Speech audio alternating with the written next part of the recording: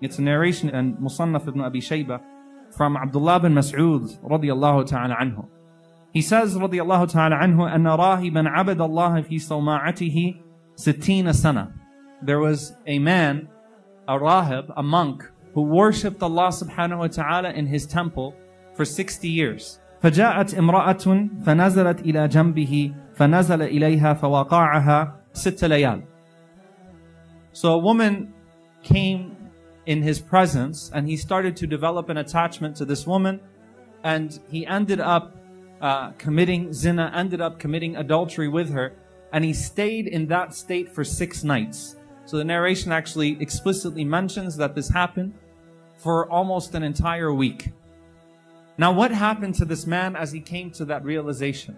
And so the man, as the narration continues, that after he committed that deed, he then went, ثُمَّ سَقَطَ فِي يَدِهِ فَهَرَبَ فَأَتَى مَسْجِدًا. He ran away.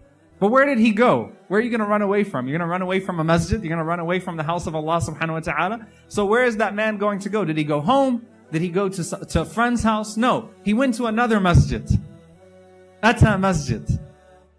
Which is a very smart move. He understood, لا ملجأ ولا منجأ منك إلا إليك. You don't escape from Allah subhanahu wa ta'ala except to Allah subhanahu wa ta'ala. I need to start over and I need to beg Allah for forgiveness, but I need to get out of here. So he went from his own masjid, the one that he used to worship Allah in, to another masjid. And the narration continues, فَآوَى إِلَيْهِ فَمَكَ ثَلَاثًا لَا يَطْعَمُ شَيْئًا. So he went to that masjid and he took residence in that masjid for 3 days, and he did not eat anything for 3 entire days. It's not that he was starving himself. It's not that he was trying to commit suicide. It's that he was so immersed in his repentance that he was not even eating or drinking. He wasn't paying attention to his food and his drink, which is a testimony to the man's sincerity in this case. He felt so bad about it, he wasn't even paying attention to his food and drink. So as the hadith continues, you think about this man sitting in the masjid now for 3 nights, crying over what he committed for 6 nights. Not even thinking about the 60 years that preceded those 6 nights. Because right now, those 6 nights obscured all of those years of worship to him. Begging Allah for forgiveness. So some people noticed him in the masjid. And so they brought to him a raghif. They brought to him a loaf of bread. And they told him, Ya fulan, oh so-and-so, you haven't eaten, go ahead and eat your bread. So the narration says that the man took that, فَكَسَرَ نِصْفَهُ. He broke the bread into 2 pieces. فَأَعْطَى نِصْفَهُ رَجُلًا عَنْ الْيَمِينِ وَأَعْطَى الْآخَرَ لِرَجُلٍ عَنْ الشِّمَالِ. He gave 1/2 of it to someone on his right, 1/2 of it to someone on his left. And the man continued to immerse himself in seeking forgiveness from Allah subhanahu wa ta'ala. At that very moment, the Prophet sallallahu alaihi wasallam, he says, بَعَثَ اللَّهُ إِلَيْهِ مَلَكَ الْمَوْتِ فَقَبَضَ رُوحَهُ. Allah sent the angel of death in that moment to him and took his soul. So he died in the masjid in a state of repentance, the place where he started. But the narration gets really, really interesting in the end. And by the way, it's a sahih narration. Sahahahu al-Imam al-Albani wa Shaykh Shakir. It's a very powerful narration and it's an authentic one. Listen to what he continues to say. He says, فَوُضِعَ عَمَلُ السِّتِّينَ سَنَةً فِي كِفَّةٍ. Allah subhanahu wa ta'ala put his 60 years of worship on one side of a scale. وَوُضِعَ السَّيِّئَ فِي كِفَّةٍ. And Allah put that 6 nights of adultery on the other side. فَرَجَحَ السَّيِّئَةِ. The 6 nights were heavier than his 60 years of worship. لَا تُبْطِلُوا صَدَقَاتِكُمْ بِالْمَنِّ وَالْأَذَى. Allah subhanahu wa ta'ala mentions, don't void your charity. Sometimes charity, good deeds can be voided. So those 6 nights voided his 60 years. But then what happens to him? The Prophet ﷺ said, ثُمَّ جِيءَ بِالرَّغِيفِ. Allah brought forth that piece of bread and then put the bread on one side of the scale with his 6 nights of sin. فَرَجَحَ بِالسَّيِّئَةِ. And so the raghif, the bread, outweighed his 6 nights of adultery and entered him into Jannah. This is a really interesting narration. And there are many powerful lessons to be derived. So let's go through them for a moment. Number one, the ulama point out that his sin only affected himself, but his good deed affected others.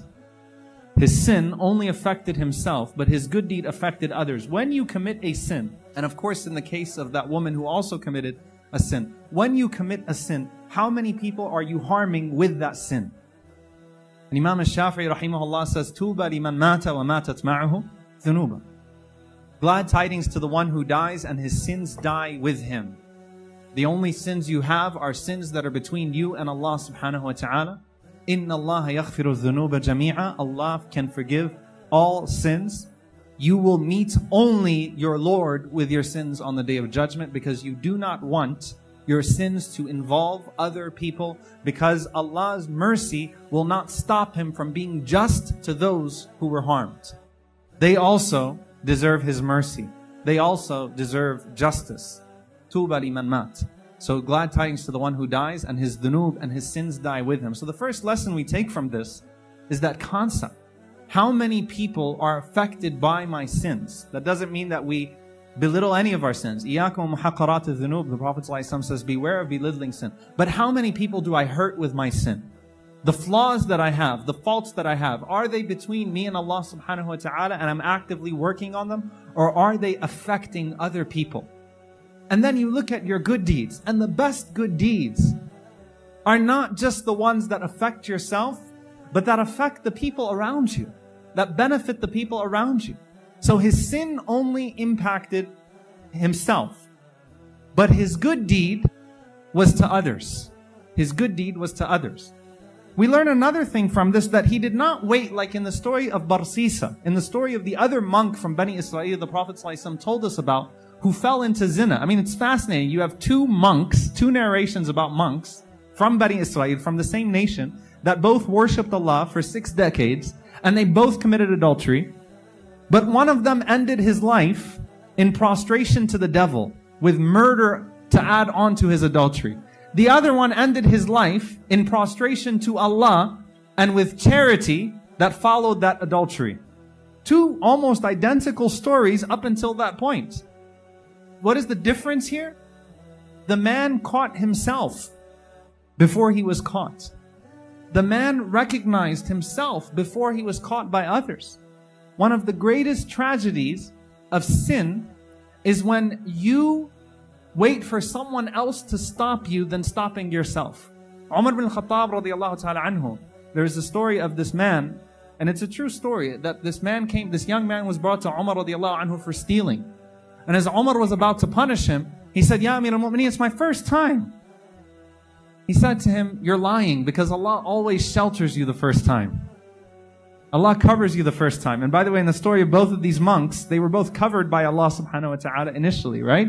Even in the story of Barsisa, he just chose to make this a much worse situation to cover up his tracks. But Allah covered them. He said, Allah always covers you the first time. And so he was punished, and he came to Umar radiallahu anhu crying, and he said to Umar radiallahu anhu, after the had was performed, he said, Ya Amir al-Mu'mineen, you were right. This was my 21st time stealing. That was the 21st time I committed sariqah. I got away with it once, I kept on doing it and doing it and doing it and doing it. When a person commits a sin, the most powerful motivating factor to quit that sin needs to be Allah subhanahu wa ta'ala and nothing else. It needs to be that first and foremost. Not reputation, not even family. Yourself. Allah. Allah did not put me here to do this. So you catch yourself. And in the situation of this man, he did not wait to be caught. He caught himself. The third thing we learn from this, his good deed came after his sin. So the good deed that preceded his sin did not avail him of any good on the Day of Judgment. The good deed that comes after his sin did help him and make his case to Allah subhanahu wa ta'ala. And this is in a hadith we find from the Prophet ﷺ, وَأَتْبِعْ السَّيِّئَ الْحَسَنَةَ تَمْحُهَا. Follow the sin with a good deed and it will wipe it out.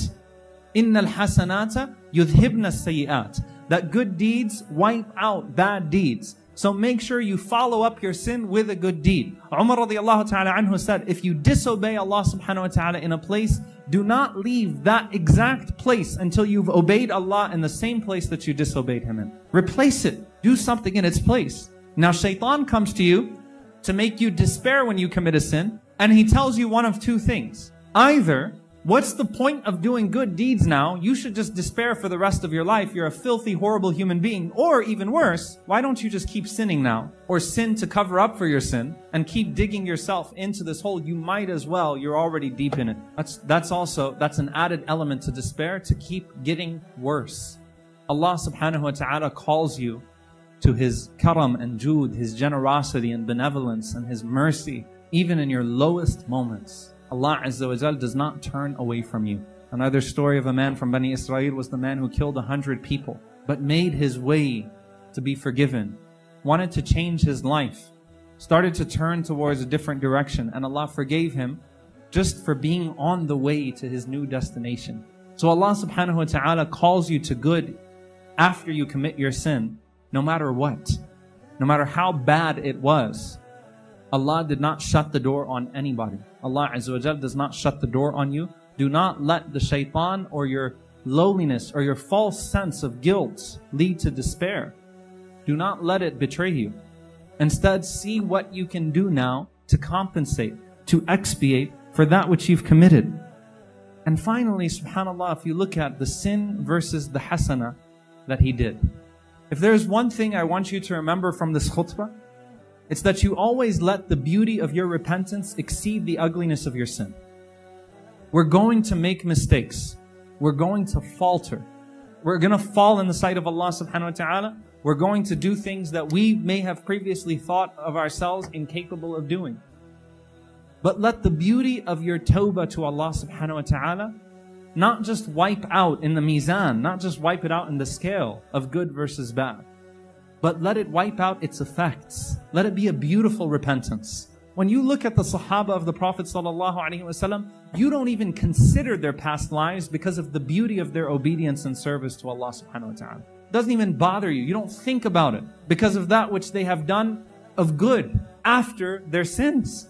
When you think of Khalid ibn al-Walid radiyallahu anhu, you're instilled with pride for the great that he did. Let the beauty of your repentance exceed the ugliness of your sin.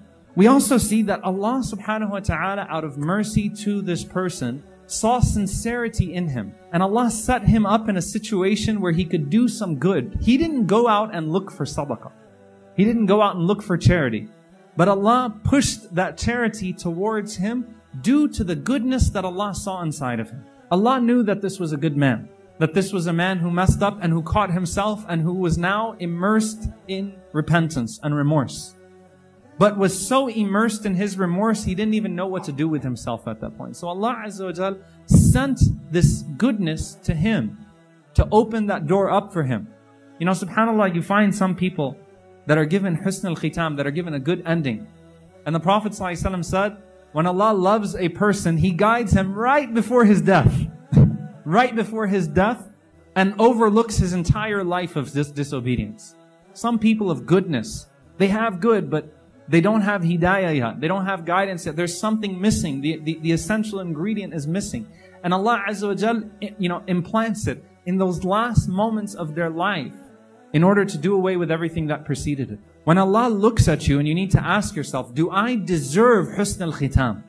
Do I deserve a good ending with Allah subhanahu wa ta'ala? Do I deserve to have Allah Azza wa Jal push me to that khair in those last moments of my life? Push me to that goodness in those last moments of my life? Because Allah knows what's in here. And Allah knows what I desire. And Allah knows what I want. And Allah subhanahu wa ta'ala will not set up a righteous servant who is truly righteous and sincere for failure. Allah Azza wa Jal pushed that good towards this man. Lastly, was the 60 years that came before useless?